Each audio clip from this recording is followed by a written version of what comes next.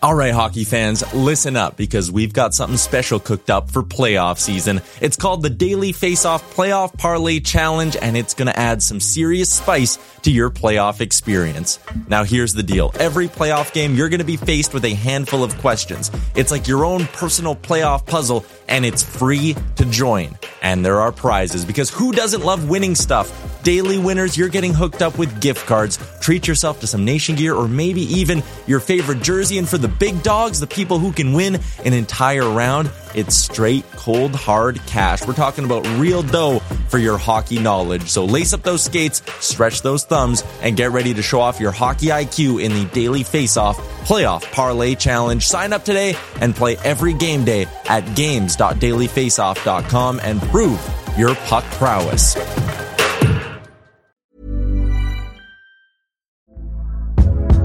Hey there, it's Michelle Norris. I'm host of a podcast called Your Mama's Kitchen. When I travel, I'm usually looking for a way to find a taste of home when I'm not at home. And one of the things I love to do when I am at home is entertain. And Airbnb allows me to do that. When I was in California recently, I rented a house that had a great kitchen. And when we were sitting around the table, we're all thinking, we're in someone else's house. Someone could be in all of our homes as well. If you have a home, but you're not always at home, you have an Airbnb. Your home might be worth more than you think. Find out how much at airbnb.com/host. Many of us have those stubborn pounds that seem impossible to lose, no matter how good we eat or how hard we work out. My solution is PlushCare.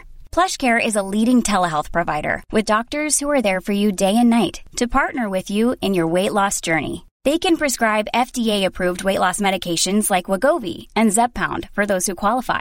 Plus, they accept most insurance plans. To get started, visit plushcare.com/weightloss. That's plushcare.com/weightloss. Can you see it? Did you notice? Check, but the puck comes right to Pettersson, who tries a bank pass for Besser. In with a shot, he scores! A moment's notice, at arm's length, to the line, Hughes, scores! in this existence, take you to the sun. First career NHL goal, Quinn Hughes makes it 1-0.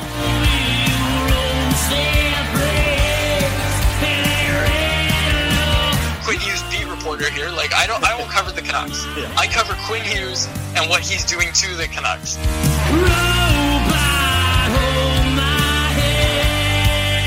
Just wave the guy and get Demko involved. I wanted them in Valentine's Day. Wow. We should do a radio show together.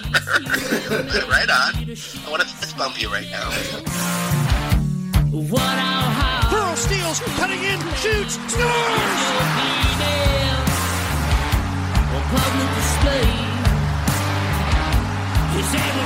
They slayed the dragon! Don't waste all the good stuff on the off air. Let's go.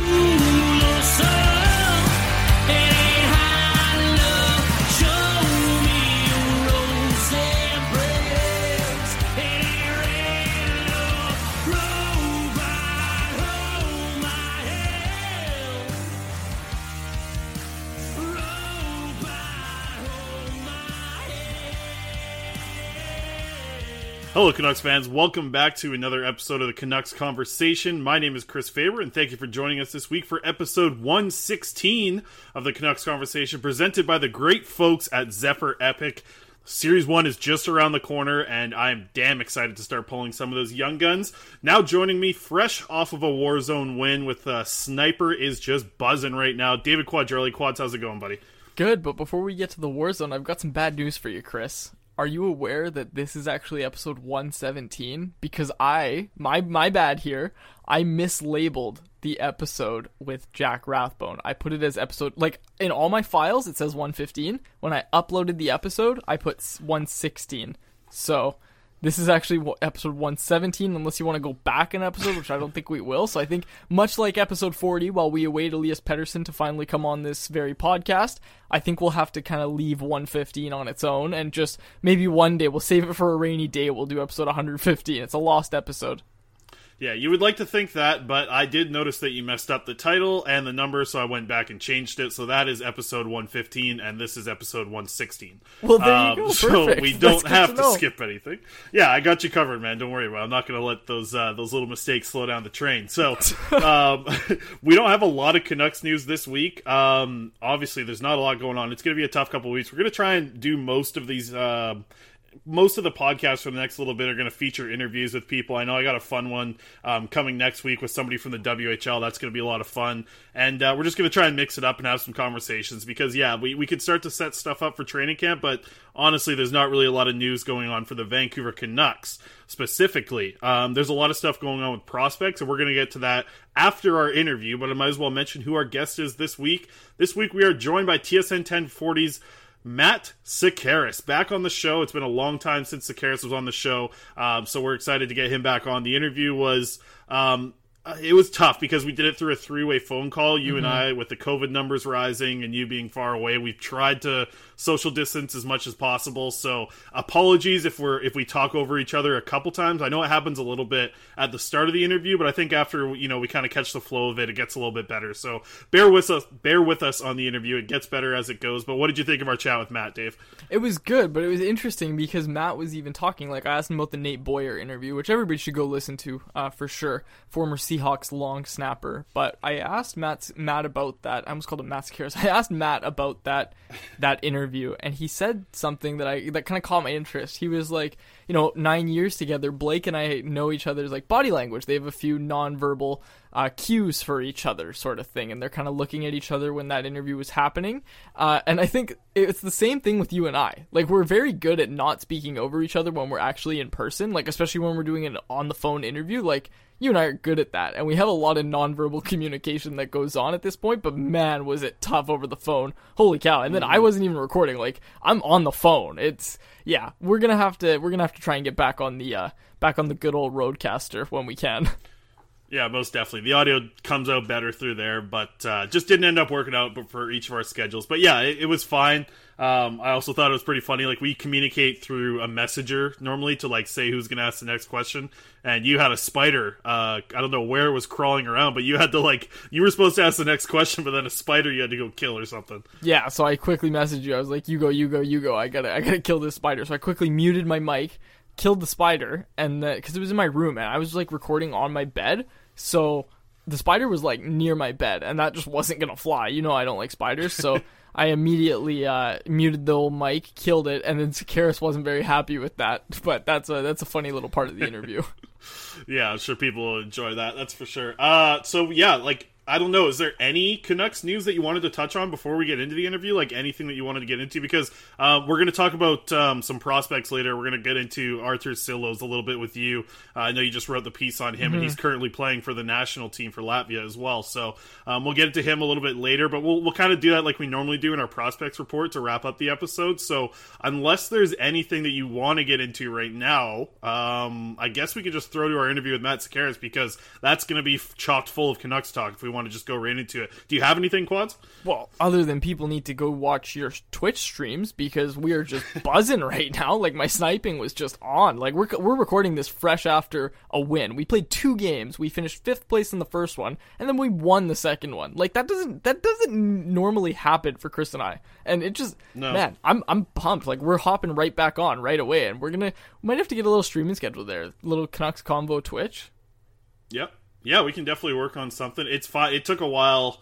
I felt like an idiot as I'm learning from like a 13-year-old on YouTube how to set up the Twitch stream. Like, I had to watch YouTube videos to figure out how to get my video going and how to get your audio involved. But we figured it all out, and it's all going now, so that's awesome.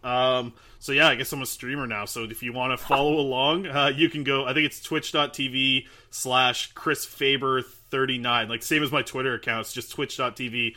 If you guys ever want to tune in, and yeah, I'm going to start to upload some clips on there. I figured out how to do that pretty easily, actually. So we got the clip of our first dub on there. So yeah, we've won 50% of our games so far on the stream. So that's a pretty good rate. I might have to put like a board up or something to say how many we've won on stream. I don't know. We'll have to figure something out. The fact that we can already tally 1 on there after 2 games, that's pretty good. We're batting 500 right now, Chris. Absolutely. We're off to a good start. And speaking of a good start, why don't we continue on right into a good conversation now with Matt Sekeres. So we'll just throw right into that interview. We'll see you guys on the other side. I think the interview is just over 30 minutes. And then we'll meet you guys on the other side, do a little bit of a prospects breakdown, and then send you on your way for your weekend. So let's get to a couple of ads quickly, and then we'll throw to Matt Sekeres. And before we go any further, just wanted to give a quick shout out to the presenting sponsor of the Canucks Conversation podcast, Zephyr Epic, Canada's source for trading card games and sports cards. We open a lot of hockey cards from them, and you can too. You can use promo code Canucks Convo for $5 off your order. They ship free anywhere in Canada on orders over $50, so take advantage of that. Again, that is promo code Canucks Convo at zephyrepic.com, ZEPHYR Epic, on all platforms, on Twitter, Instagram, and join them on Twitch every Thursday for weekly case break giveaways.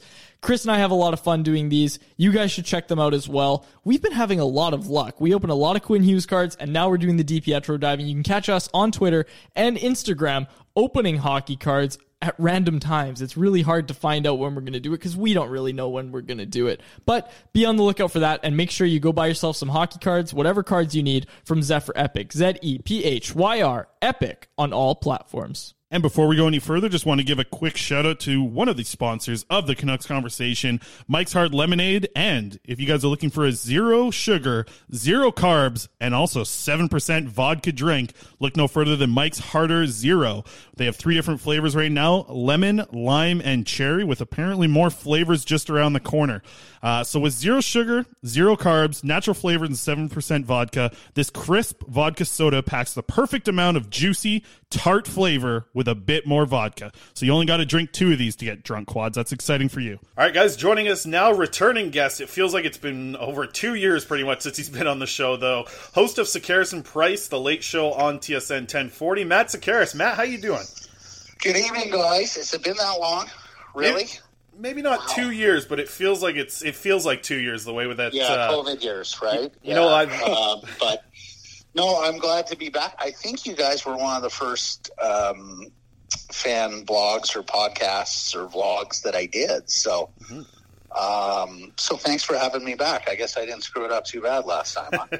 No, absolutely. It feels like 2 years because I feel like I used to text into the show every single day for that's it. what felt like forever, and it's been a while since I've done that now too. That's right. Although Quadrelli can't say the same. He is not the same level of contributor that you are. Faber, I just started texting him. Apparently you're busy with school or something like that. So you say. So anyways, don't worry, we're not too hurt. The show has carried on. And guys, honestly, congratulations on your success. Like, I see you all over Canucks Twitter and engaging with many factions there. So well done to both of you. Yeah, thank you. It's been a fun ride so far, and Dave and I now, with Dave being the managing editor at Canucks Army, it's been nice to kind of build up as a duo, and being in the same program at BCIT just kind of even the more.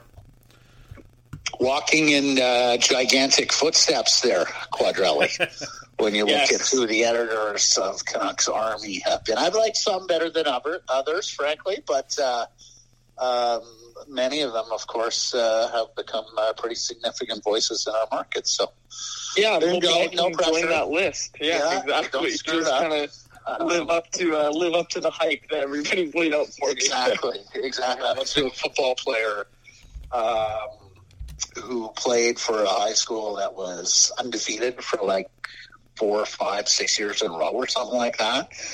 And then his class lost the first game in like 7 or 8 years. And so everybody who went to that high school says, oh, you were part of that one class, right? So, Davey, you want to be part of that one class, right? Yeah, so anyways, enormous future ahead, I'm sure. Appreciate that. Mm-hmm. Yeah, Dave doesn't like to brag, but he is the youngest managing editor in history. I'll throw that in for There you. we go. There's some cover letter material, right? Oh, man, yeah, there you go. Absolutely. Anyways, well, I see you guys all the time on Twitter and engaging in some of the fun we have and some of the big conversations we have about the team. So absolutely happy to exchange perspectives with you here tonight. You betcha. We're excited to get you back on, Matt. We're really going to start way off the board with my first question for you. Dave and I just recorded a Patreon episode. It's a bonus episode that we don't really talk much sports on. We like to rip into weird ideas and get people's opinion on it. So I wanted to get yours, Matt. I'm curious what you do when the last time you made Kraft dinner was. Do you put milk in there? Okay, so I haven't done it in a while. My girlfriend does make it occasionally. I've stopped eating it because it doesn't sit well. It doesn't digest well with me. I'm going to guess it has something to do with the powdered cheese, right? Like, there is no substance on Earth that is naturally, organically that color, and then it's reduced into a powder form. So I'm going to bet something in that process doesn't sit well with me, so I don't eat a lot of it anymore. When I made it, it was a splash of milk and a fair bit of butter. I wanted that creaminess to it. I certainly didn't like the soupy KD. Like, who abides the soupy KD? So the answer to the question is yes, but I probably put a lot less of it than most people do. Fair enough. I stay away from the milk. It's something that we had a discussion about on the show. And Dave says a splash. I think he sits in the same boat as you. But I'm going to go extra butter. You're outvoted, Faber. Make it nice and creamy. Matt, one of the things that was kind of funny, it's something that I love hearing on your show, when you talk about the early days of yourself, being in school or coming out of school, and as Dave and I are in that spot right now, as we're talking about Kraft dinner, what's one of the food hacks that you learned being a starving student back in those days? So I was very fortunate in that I went to school in my hometown. So the first, I actually spent 5 years there because I'm a little dumb. And because I was doing some extracurriculars. But so for 4 of the 5 years, I lived at home. And the good news there was, well, my mom's a good cook, although she was still at a business back then, so she wasn't around a lot of nights. But my brother was on the verge of going to culinary school or in culinary school. So there were a lot of evenings that, because of his area expertise and the fact that he was the youngest, but my dad I would just boss him and say, you're making dinner tonight. So the one year that I didn't live at home when I was in school, I, for the most part, lived at the office, at my office, and at my girlfriend's house. I'm not the right guy to ask for the food hacks. To say, but there's a few things. I'm making a cold cut plate. Like, it's like a little salami, a little cheese, a little nice bread, and I'm good. Maybe a pickle or two. So, I'm good with that sort of thing. And those sorts of things were staples early in my professional life. Now, Matt, I know you were giving Faber and Kraft for not texting into the show, but we do listen to the show, and I did want to talk about an interview that you did a few days ago. I applaud you guys for doing it. It was an interview with Nate Boyer, unbeknownst to you guys, he was going through something as soon as he came on to do the show, but I thought that was a fantastic interview, and I think just for our listeners who maybe haven't heard the interview yet, if you could just kind of shed some light on that interview. Well, we booked them in, frankly, a heavy listening spot, the Jeff Patterson spot at 510, because, we were going off to our evening, and the audience at that point is going home typically, and I think everyone was in sit down and watch the election. So there's a former Green Beret, former Seahawk, and one-time sort of counselor of Colin Kaepernick. And, in fact, he was the guy who said to Kaepernick, don't sit during the anthem, you should kneel. It's a more respectful religious posture. So we've had Boyer on the show, I want to say 3 times in the intervening 3 or 4 years. And we bring him on, and I said, so much going on. I just want to know where your headspace is at right now. And he says, do you really want to know, like, honestly, what's front of mind? And we're like, yeah. So, like, right off the bat, his first answer, it kind of makes it weird, right? Like, Blake and I are sort of looking at each other. And, we've got a lot of unspoken communication after 9 years. And we're like, okay. And he immediately admits that he's in the midst of a breakup with a girlfriend. At one point, even sort of suggests, it's his fault, that he's responsible for it. Talks about how sad he is, starts getting emotional, and then sort of brings it back about how, maybe sitting there watching the divide of America in this presidential election wasn't the best thing for him at that moment. And yet he was doing it, guys, with the tone, and I'm sure you'd agree, David, that it wasn't so dire as that you thought you were listening to a guy having like an emotional breakdown or something like that. Yeah. There was still a little bit of a performance theater to it, and Nate, and I mean that in a radio way. Nate's done hits before. Nate understands that when you do commercial radio, you gotta crank up the personality. Mm-hmm. So he was giving it his best college try on that, and yet there was a lot of emotion, and it sort of set the tone, and we certainly got on to the election. We certainly got on to role of sports and some other things that's going on in America right now. And by the end, I think he said something along the lines of, this is one of the best hits that I've done. To sort of note of the rawness of everything that was coursing in him for those 12, 15 minutes. So, I said to Blake as soon as it was over, we've done a lot of interviews in 9 years on the show, and I can't remember one of them that you could call comparable to this one with Boyer. Absolutely. It's crazy to get that much emotion out of someone through a phone, right? But it seems like sometimes it just happens naturally, I guess. And the thing is, at one point I passed the questioning off to Blake, and I'm listening to him, and I have my finger perched above the talkback button, which would, to get into the ear of our producer, Andrew Wadden. And I'm a second away from getting on the talkback and saying, Andrew, drop what you're doing. Quick call here. Is this guy in an emotional state to be on the air right now? Mm-hmm. Because you don't want to, you don't want to prey on anybody, right? You don't want to, use them when they're in a bad spot. And yet, boy, a lot of things were racing through my head during the interview, because I was also wondering, okay, is this guy okay? But he mentioned he was at his buddy's house, so I was like, okay, that's a big sign. He's in tears and bearing his soul here to some degree. But he's with somebody, and, each and every time I thought he was getting close to the edge, he brought it back and made a really coherent, smart point, as is Nate Boyer's want. He is that type of guy. And so we finished the interview, and the audience feedback was terrific. So thank you, David. I appreciate you bringing that up, because that's that's one of the things that Blake and I try and do on the show. I appreciate do sports and have fun and all that.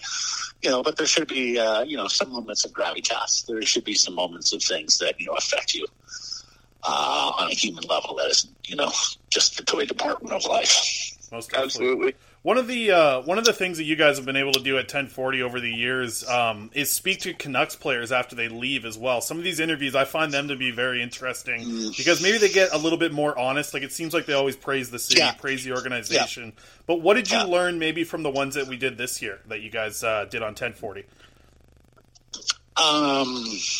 So I'm just sitting here trying to think, because I'm not sure any of them happened on our show. No, I think right before you did. Because I know Tanev and Stetcher did Saturday, right? They did Andrew Wadden on Sports Saturday, or Rink. Did they do with Andrew or Andrew and J.D. Burke? I don't know. They did them on a Saturday. Mm-hmm. Markstrom did Donnie and the Moj. And who am I missing here? Stetcher? Oh, Toffoli. Has Toffoli done... anyways, whatever. So you're asking me what I learned from listening to them? Yeah, I'm curious. Just it's a different type of interview. It feels like after you've dealt with them as a media member in your city, and now they're leaving. Like, what do you find different in those kind of interviews? Yeah, well, look, first of all, you're right. I mean, it's always a little bit different when the player goes on to another team, because at that point, you're not covering him or his team per se, right? Like, and they understand that. So there can oftentimes be a distinction there. Also you want to say, goodbye and farewell. Thanks for the memories and stuff, right? And oftentimes athletes really want to do it because they want to be able to say goodbye to the community at large, Canucks fans and stuff like that. So yeah, no, great observation, Chris. I take the edge off it, unquestionably. And yeah, I think it's fair to say the players do feel a little bit more like they can speak freely when they're outside of the Canucks auspices and they're doing that Vancouver radio interview. Mm-hmm. On that note, Matt, the Canucks saw a lot of faces leave the organization this offseason. Just from your perspective, like, we know they missed out on Stetcher. They were probably smart to let Tanev and Markstrom go. But just from your perspective, like, how do you grade the Canucks offseason thus far? Well, I would push back on they were probably right to let Markstrom go. Tanev, we agree wholeheartedly. I thought it was far too rich for Krebs. He gets hurt too much. He doesn't give you anything offensively. Markstrom's a big roll of the dice because you're not exactly sure. Holtby has not been good for some period of time here. 31, could easily turn around, but big bet on that. And, of course, Demko, the sample size is small, and it's not like the sample size before those three terrific games in the playoffs was, lock, stock. He's a future NHL starter. So I think you're demonstrably worse in goal as it stands right now. You could be as good. You could be better. But right now, think of how many times Jacob Markstrom saved their bacon last year. Think of the way they play and the way that Jacob plays, which I think was hand in glove. Mm. And while I didn't like the contract that Markstrom signed in Calgary, I do think he would have settled for less than that here in Vancouver. I think they could have worked with him on no move clause in the final year, no trade clause in the final year, something like that. And I don't necessarily think it would have been as rich as $6 million per year. I think they could have got him on a few $100,000 less per year sort of thing. So, no, I mean, overall, the offseason hasn't been great. I think you can say they're objectively worse on paper than what they finished with. Losing out on Toffoli was, given the contract he signed in Montreal, I mean, I was somewhere in between the Markstrom and Tanev contracts on the Toffoli contract. I thought there's some value there early on, I think.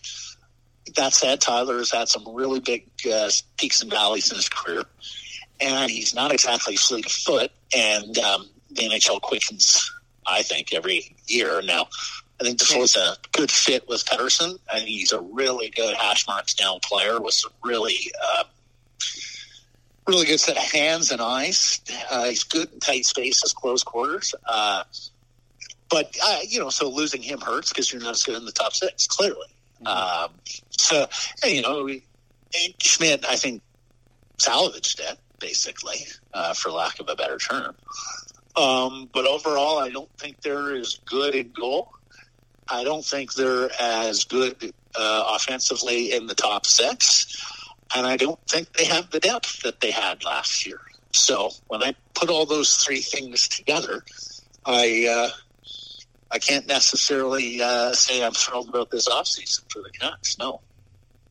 Now, on that note, I think you and I kind of agree in the sense of, the Markstrom deal in Calgary is a bit much. But I'm curious what you think, because, I think we'll both agree that the Canucks are objectively better if they keep Markstrom for next year at the very least. What do you think a good contract that the Canucks could have signed with Markstrom would have been? Like, if you were the GM, what point would you walk away? Here's the thing. I think he would have worked with you on trade protection. I think he would have worked with you on money. 6 years, I think, was something that you would have had to have given up. But here's the thing. Give up the 6 years. You want a lower average annual value anyways because you're trying to sign your studs next year who are going to eat up a ton of your cap. So, you already know you're into the contract for a lot of money and a lot of term when you're looking at a player like Jacob Markstrom. So give up the 6th year, bite the bullet on that. Try and make it a buyout proof, a contract you can buy out if worse comes to worse. He's going to give you on the no move clause on the 6th year, and I would bet he would have given you down to about 5.5 per, maybe 5.6, 5.7, something like that. But what are they playing? Holtby? So 4-1, something like that. Yep. Yeah, around that. So I think for an extra $1.4 to $1.7 million, you could have had Markstrom. And granted, on a lot more term, but over the next 2 years, it would have cost you an extra $1.5 million to have Markstrom and know, rather than have Holtby and be guessing a little more right now. It's tough because you have a guy like Thatcher Demko, right, who's turning 24 years old right now, 25 next season. That's the age where these guys that are elite goaltender prospects seem to turn into starters, right? So like that situation makes it hard to invest in a 6-year deal, specifically without having him being able to be put into the expansion draft situation. That's just the only thing for me. No, but Faber, it didn't need to be that way. Like, first of all, don't you need to see Demko before you commit to him long term? They're going to see it now. I'll give you that. Mm-hmm.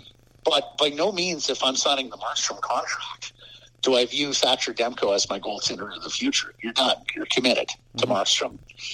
And how do you stick handle the expansion draft? Well, you got a couple options. You can trade him immediately in the offseason. And look, he's on a contract that nobody would have blinked at, right? Like, very tradable contract, very tradable asset. Yeah. Or, and Benning talked a lot about this at the end of the year, you keep him close in the next season. You make the call at next year's trade deadline, and if you still think need 2 goaltenders, you wait till the end of next year, and then you try and make the deal before the expansion draft. So I felt there were several places along the way where they could have made use of Thatcher Demko as a trade asset, or, keep him around for the full pull and then sort your business after the season. Granted, that's a little riskier, but for me, there was no real scenario whereby you were going to keep Demko and lose him in the expansion draft. I thought there was a way to have your cake and eat it too with the goaltenders.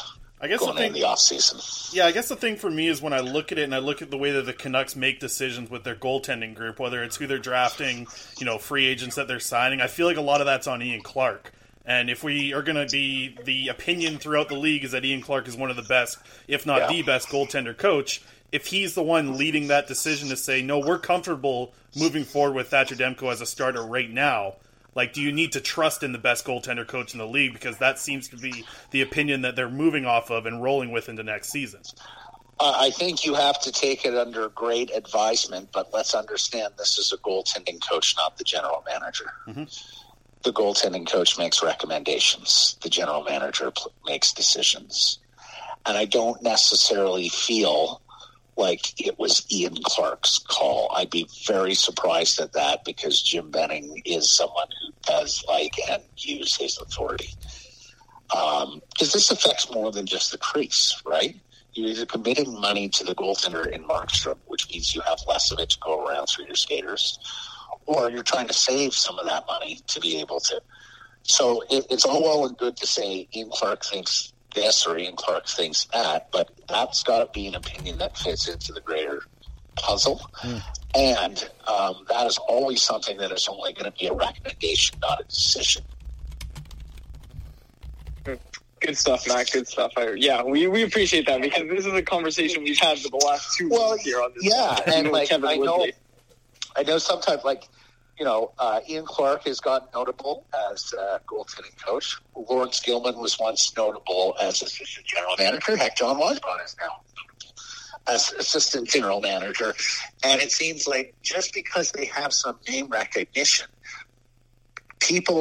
some Canucks fans, some people who follow the team, think they make decisions, right? Like think they're in charge of a silo and come to, the final decision. Well, that's not typically how it works.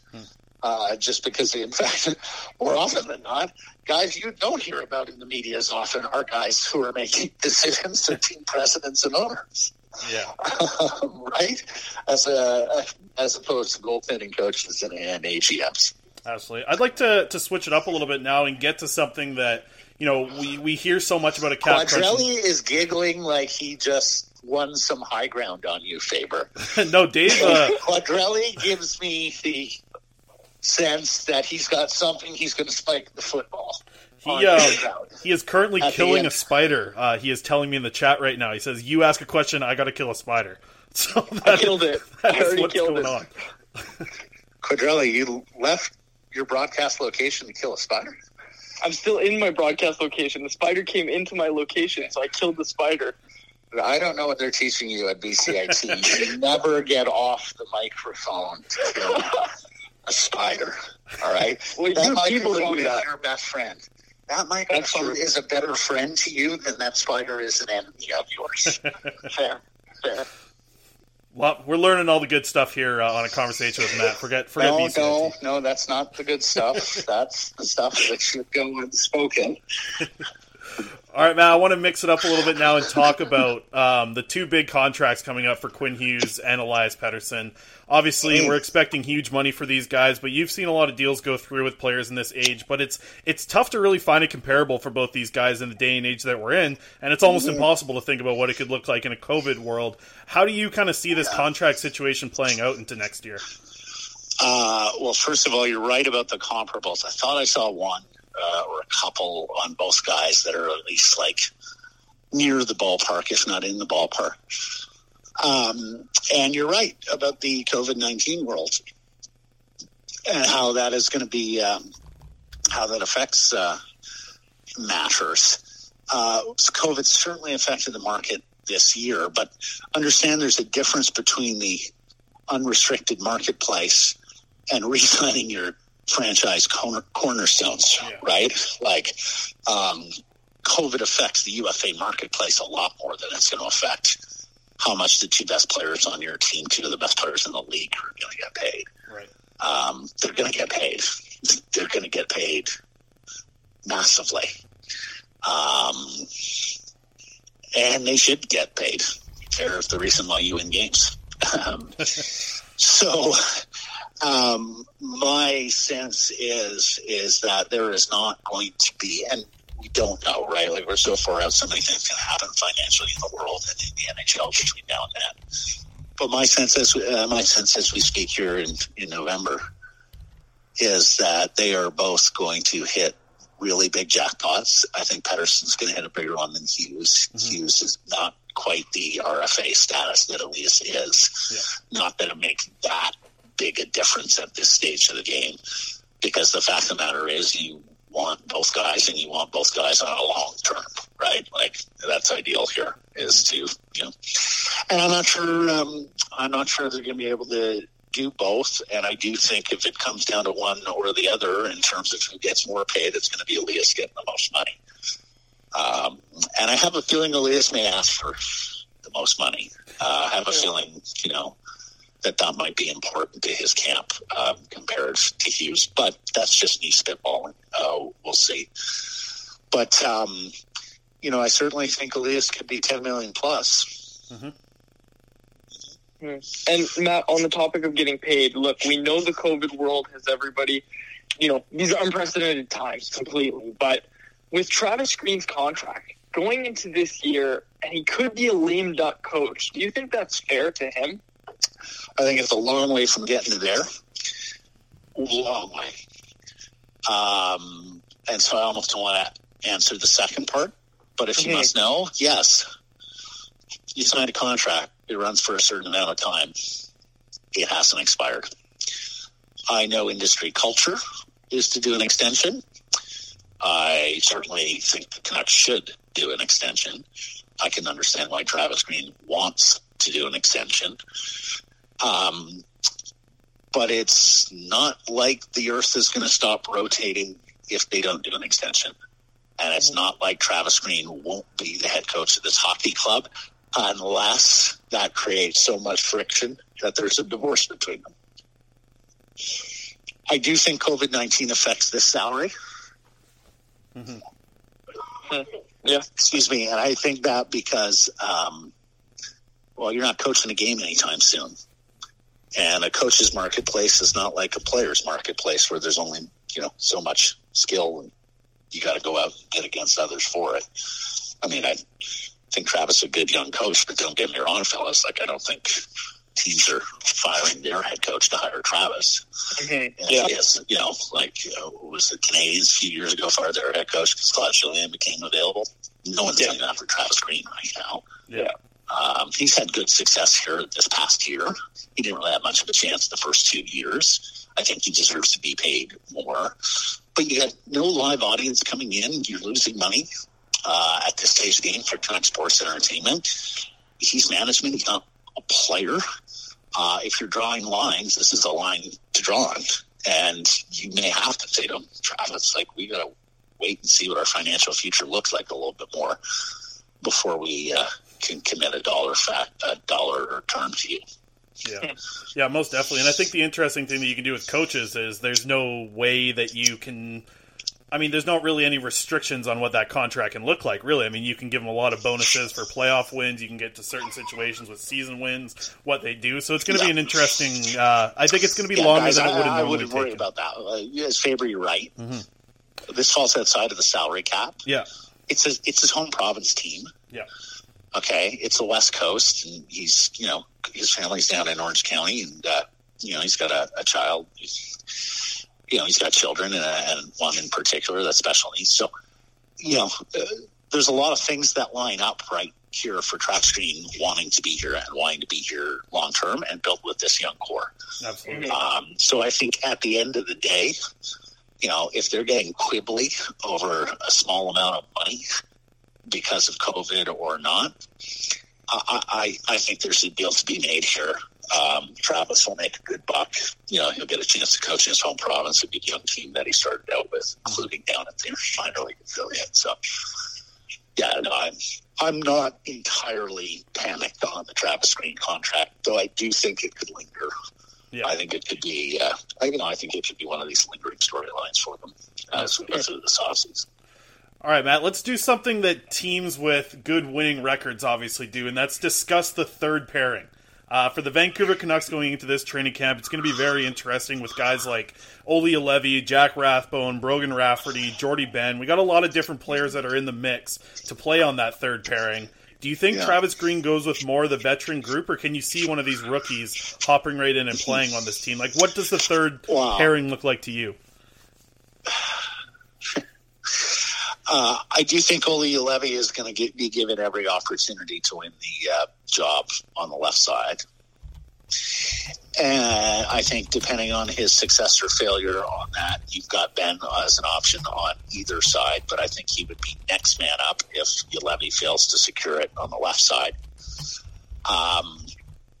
Rick Dollywall tells me Jalen Chatfield's thinking about going to Europe to play. And maybe that means he's back in time to join the Canucks at some point. Maybe that means he's no longer an option.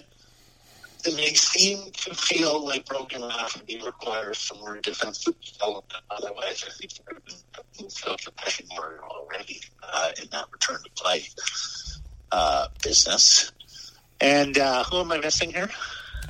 I guess Jack Rathbone would be the last one that's an option. Yeah, well, he'd be the big surprise, and he'd get the market excited. He's a lefty, though, right? Which, for me means you still have an issue on the right side of that pairing. But, it's a huge step. It would be a huge step for the young man at this stage of the game. He hasn't played a ton of advanced competition in his life. So, one would think he is going to get onto the ice of an NHL training camp and be a little overwhelmed. But he's also talented enough that, maybe he's one of these cool as a cucumber customers and surprises us and makes the team out of camp. You look at Travis's history with young players, I'd probably bet against that. I think, Rathbone would have to leave no doubt, answer every single question before they'd be throwing him in the opening night lineup. But based on the surrounding competition, which, let's face it, is not exactly It's replacement level, right? Like you don't even know it is. You almost even don't know what level it is. So it's not like he's in a field. It's not like he's in a deep field, or anything like that.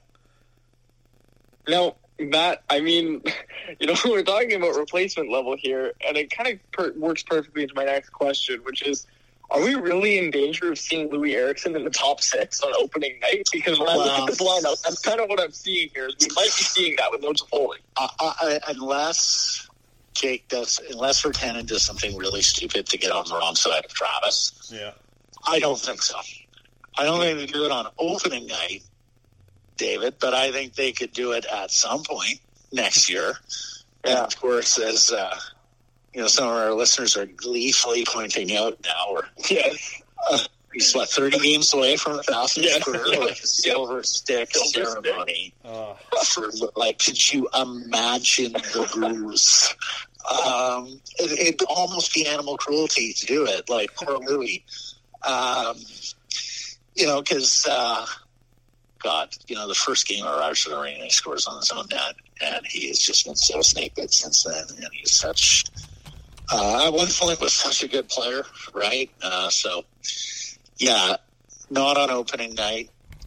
I honestly think he'd go a multitude of other directions before he goes there. But I do think it is possible next year. Yeah, they can't move the contract. That much is clear, right? Yeah. Like whatever it's going to cost them in a trade to move the contract is still way above what they're willing to pay. So the question becomes, do you bury him in the minors? There's no minors per se. So you can't force his hand with bus trips from Utica to Syracuse. He's getting all his money. And he's a penalty killer, and you don't have penalty killers. So, I think it's a good chance he makes the team. If not, into the lineup on night one at some point on the Vancouver Canucks playing games and maybe even, top 6 role again. He's little things.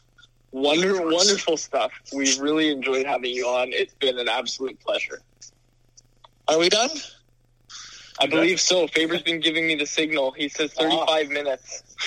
All right. Well, fellas, I was happy to do it. It felt like 35 seconds. The conversation was so easy. So.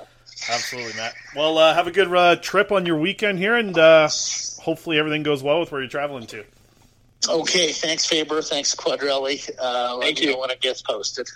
And thank you very much to Matt Sekeres for joining us there. Big shout out to the 2 sponsors as well, Zephyr Epic and, of course, Mike's Hard Lemonade. The Harders, you know what? They actually just came out. I'd mentioned it in the ad that we recorded a week ago. They just dropped that new flavor. It's a black cherry.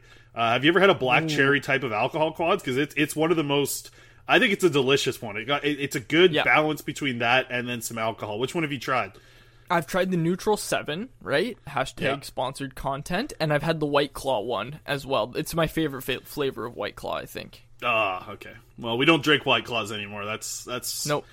That's old only, news. Baby. Neutral 7s is the way to go. Neutral 7, you're not even having neutral, because they have Neutral 5s, right? Like Neutral, the regular one is a 5. Oh. You're just going straight to the 7s. I like it. All right. So, big shout out to Matt for joining us there. Fun conversation. Hopefully you guys enjoyed it. Hopefully the audio turned out okay as you listened. But I want to get into prospects now as we wrap up. A lot of stuff going on and a little bit of stuff going on as well. There's a lot going on for a little amount of people. Artur Silovs, you just wrote the prospects ranking for Canucks Army about him, and he is playing for Latvia's national team right now. That was exciting to see. I watched a little bit of the game. I didn't see the full game. I saw the second half of it or so, just because I didn't even really think that he would be Latvia's starting goaltender, but he is. So that's impressive to see. And man, I'm telling you, Quads, I saw him at training camp, and I've told you this for a long time. I thought he looked extremely well at training camp. He looked better than any of the other goaltenders that are kind of not really named Mikey DiPietro, Jacob Markstrom, or Thatcher Demko. He looked to be, almost in that tier with those guys. Really liked what I saw in Victoria, but he looks bigger. He looks bigger and he's gained a little bit, and he is looking like a big goaltender, solid 6'4", 200+ pounds for sure. Okay, so when he was drafted, he was listed at 6'4", 205, right? He was still growing. That was the book on him, was that he was still growing. So, yeah, not only would he look bigger because he may have actually just grown and, continued to fill out his body, the big thing is he's narrowed his stance, and he's been working at that like since his draft year. So here's the thing about that. Like, people who've listened to this podcast and have heard me talk about goaltenders, and talking with Kevin Woodley on this show as well, you know how much I talk about how necessary it is to keep a narrow stance, right? Like, this is something Ian Clark worked with Jacob Markstrom, instilled similar changes in Sergei Bobrovsky in his time in Columbus. This is something that it's taking time to learn. Like, these guys are in the NHL already succeeding, and then they're learning how to do it, right? Like, you look at a guy with a wide stance like Matt Murray, right? Like, the NHL's changed, the NHL's adjusted, and now it's more east-west, and that's why Matt Murray struggled, because he's such a wide stance. So he needs to narrow that stance, much like Silovs did, but Silovs figured it out in his draft year. Like, he was already starting to do it because his stance was so wide. And in the MHL, you can do that. The guy posted unreal numbers. I think he had a .921 save percentage in MHL action. That's not easy to do. So that was fine in the MHL, but he recognized that to make it to that next level, even OHL, the North American game is like that. Even in the OHL, he needed to narrow his stance. So he started to do it. It didn't happen overnight. He still is a bit too wide. He's going to want to keep working on it. But man, this guy has so much upside, and man, like, a lot of people don't talk about him. Like, when I was talking to Woodley about him, he didn't really have too much to say because he just hasn't seen him that much. But man, like, this guy has so much upside. And to your point, Chris, like, when you narrow your stance, you look so much bigger. Like, when you look at videos of Silovs in his draft year, right? He doesn't look big in the net. Like, he looks like a big dude, but man, he is so low to the ground, and his legs are really long. So his legs are really long, and they're very far apart. So that bottom of the net is sealed off. That's not going to change, right? He's so quick getting to the butterfly. The problem is he's got to seal off the top of the net better. He's got a really good glove. That's another thing that I noticed. He's got a really quick glove hand. But again, like, you're still leaving yourself exposed, and NHL shooters, even AHL shooters for that matter, are going to be able to kind of abuse that if he leaves it open. So he's going to have to continue working. He's still a long ways away from being an NHL goaltender, but man, when you talk about the prospect pipeline here, like, that's a nice little feather in the Canucks cap. Absolutely. And you know what? It was something that it's hard, like the interview that we were having with Sekeres, it was kind of hard to go back and forth with him, but that is one thing that I wanted to push back on, was the way that he was talking about the Canucks kind of needed to keep Jacob Markstrom. And I really thought that the Canucks, the way that they're moving forward with their goaltenders, it was a tough decision for sure, just to let Jacob Markstrom walk and go with Thatcher Demko. But when you have guys like Mikey DiPietro, and you have guys like Archer Silovs, and you have a goalie coach in Ian Clark who helped you pick those guys, like, it just seems like that is a goaltending group that I feel very comfortable with. Let's remember, Archer Silovs is 19 years old. Like, he's 19 years old. He's eligible to play in the World Juniors if Latvia was in the World Juniors this year. Like, this is crazy. He's Pointskolzin's age, right? Like, he's a very young player. And I think that, yeah, just seeing him develop, it's going to be a while before we start to see him play in, like, a major, effective league. Potentially he's going to be in the KHL for a couple of years. But if he's able to continue to develop, like, there's a lot to like in this kid. And having Mikey DiPietro already a couple of years ahead of him, like a few years ahead of him for sure, he's already an AHL starter. So I think that, even though Matt was saying it's tough for the Canucks to lose Markstrom, and I think he said it was the wrong choice, but I don't think that that's correct at all. I really think that though you let Markstrom walk, and I think the thing that Matt brought up was that, the Canucks should have got him at 5.5 for maybe 5 years. That's a lot of money investing into a goalie who's going to be moving into his 30s, and I think the Canucks made the right decision with what they did this offseason. So I just wanted to, it's hard to push back against him in the interview, and I didn't want to just lay down and take it, so I wanted to at least give my 2 bits on it here. Yeah, absolutely. I mean, I think that's the thing is, like, I get where Matt's coming from. Like, the Canucks are undoubtedly going to be worse next year in goal. But if they clean it up in front of their goaltender with a little bit better defense, like, there's no reason that what Thatcher Demko was able to do against Vegas isn't somewhat sustainable. Now, he's not going to make 40-plus saves and have performances that are talked about for eons after, like he did against Vegas. It's not going to happen every night. But if they just play defense in front of him, they can do much better. And that goes for Braden Holtby too. Like, a lot of people point out that Holtby didn't have a good year last year. The Washington Capitals were the worst defensive environment for any goaltender. His expected save percentage was .870. Again, I'm getting all these from ClearSight Analytics and Kevin Woodley. But He was in the worst. Like, you think the Canucks defense is bad. The Capitals were the worst. The bottom of the league. Nobody was worse. There was not a worse defensive environment for a goaltender to play in the NHL. And Holtby did it. So you put him in a better situation in Vancouver, even if the Canucks play like they did last year, which wasn't good, don't get me wrong. It's still a better situation than Holtby was in. So, I don't know. You pair that with a good goalie coach. Like, I don't mind this gamble from the Canucks. And it is a gamble. Absolutely. Call it what it is. It's a gamble. You're betting on Thatcher Demko, your goalie of the future. But listen, you had to take that gamble at some point, and I think it was the right time for the Canucks to take it. But that being said, again, I totally understand where Matt's coming from. Like, Jacob Markstrom was a top 2 goaltender in the league. So, I totally get it. Markstrom probably has a Vezina trophy in his near future if he stays with the Canucks. Maybe he even does in Calgary. Who knows, right? So, I don't know. We'll just have to wait and see. But again, like, when it comes to the goaltending situation, I don't hate what the Canucks did.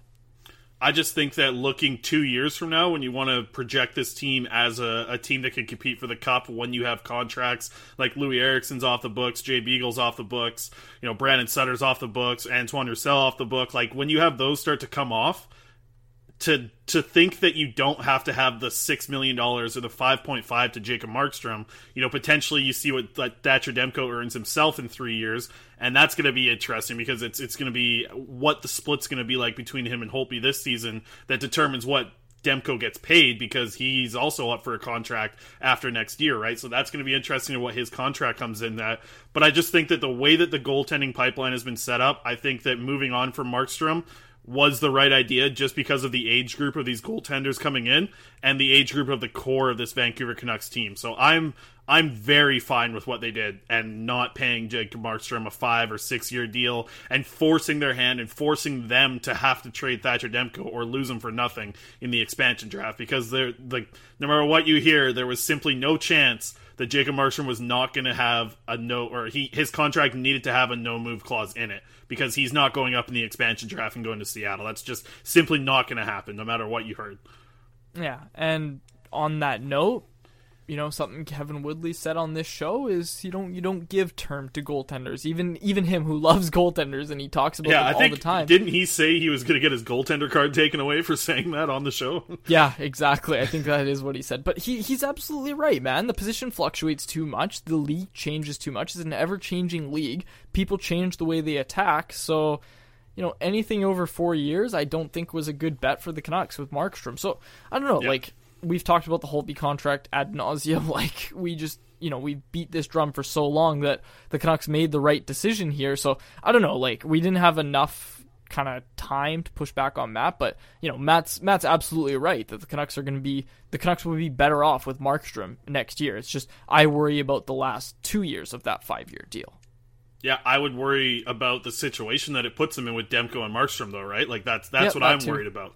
That's next year. You're starting to worry about that. And I don't think Demko would return you enough just from what he did in the playoffs to make it worthwhile. So I really think that they made the right move, not paying Jacob Markstrom over $5.5 million. But we'll wrap it up there. I just wanted to quickly do a prospects update. Vasili Pointskolzin led Team Russia's U20 team in the Karhala Cup in ice time out of forward. So it was beautiful to see that. He's the captain of that U20 team. He was getting time on the power play unit. He was killing penalties. He looks good at number 19. Unretired number 19 for the Canucks. Let the kid come over and wear it. Or 92. He's going to look good in 92 anyways, when he gets over here. But that was great to see Vasili Pointskolzin play. He's going to be playing at 3:30 on Saturday morning, which means I am waking up early tomorrow, I just realized, so that sucks. But at the same time, game... Wait. Did you just say number 19 is not retired? No, unretire it. Oh, unretired. I thought you called it unretired number 19. Like, he should just come in and wear it. I'm like, dude, Naslin's jersey's up there. No, they should unretire 19 and give it to him, because he looks good in 19. And I grew up loving Marcus Naslin. Number 19 was just great to see skate around in a Canucks jersey, but give it to my boy Pods. Unretire his jersey. Yep. Yeah, absolutely. I'm on that train now. I think a lot of people are on Marcus Naslin's number shouldn't be retired. I think a lot of people are on that train. I don't know if I'm on that train because I grew up in that era, so that was when I fell in love with the Canucks, so it's hard for me to say that they should unretire, even though I just said it like 2 minutes ago on the podcast. But I'm fine with him being out there. We'll get to that on another day. But aside from Pointskolzin, he's going to be playing another game on Saturday morning. Excited for that. But Dmitry Zlodiev, he was slated as the 5th center. He also came in as the 13th forward in that game that they played on, Wednesday, I believe, Wednesday morning.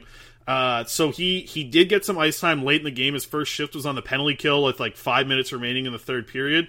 He got a couple penalty killing shifts, and then he actually got time on the power play as well. Looked a little bit out of place because he was playing in the bumper position, which is a spot that I have not seen him play at all at the VHL or the MHL level. Looked just like a little bit not really engaged in the play, but then again, bumper position players sometimes just happen to look like that if they're not, getting passes absolutely fed to them at all times. So I'm excited to see him continue on. I want Zlodiev to get a little bit more ice time. I don't think I've watched the game pretty closely, and if Zlodiev was on the ice, I was going to pay 100% attention to him. I don't think that he got a 5-on-5 shift in that game, but we'll see what happens here moving into the future. And Pointskolzin, like I said, led the team in ice time, looked excellent, had 2 assists in that game, had a beautiful setup to make the primary assist on the first goal that he assisted on. And yeah, I'm expecting him to have a really good tournament here and do everything that he can to dominate the U20s at the World Juniors this December. That starts on Christmas Day. So that's all I got for a prospects report. Anything else you want to talk about before we close out the episode, Quads? No, I'm just excited to play more Warzone. Yeah, I'm going to take a quick little food break here, and then we'll get right back on the stream. So, for David Quadrelli, my name is Chris Faber, and thank you so much for tuning into another episode of the Canucks Conversation. Hi, I'm Daniel, founder of Pretty Litter. Did you know cats tend to hide symptoms of sickness and pain? I learned this the hard way after losing my cat, Gingy. So I created Pretty Litter, a health monitoring litter that helps detect early signs of illness by changing colors, saving you money and potentially your cat's life. Pretty Litter is veterinarian developed, and it's the easiest way to keep tabs on your fur baby's health right at home. Go to prettylitter.com and use code ACAST for 20% off your first order and a free cat toy. Terms and conditions apply. See site for details.